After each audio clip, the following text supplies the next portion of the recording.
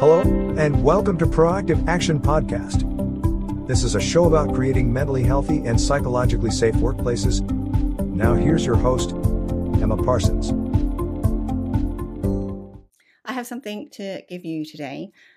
Working with companies, I understand that different companies are in different levels, different understandings with regards to mental health, like social hazards, what that looks like, with regards to either understanding or even rolling out.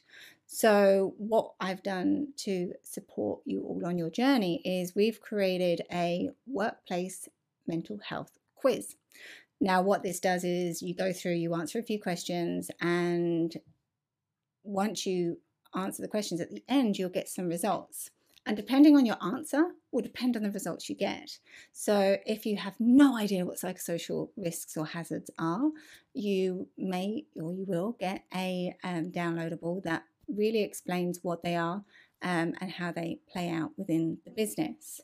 If you don't have a mental health policy and you say, no, we don't, it's like, okay, well, here's one for you to get started. Don't use it as the finite one, but here's a template to get you started. So everything that's on there is to get you to the next level, to help upskill, improve, develop, and understand what that looks like within your business. So I'm going to put the link in here for you. Go, it's free, and I hope you find as much information out as possible and incorporate it within the business.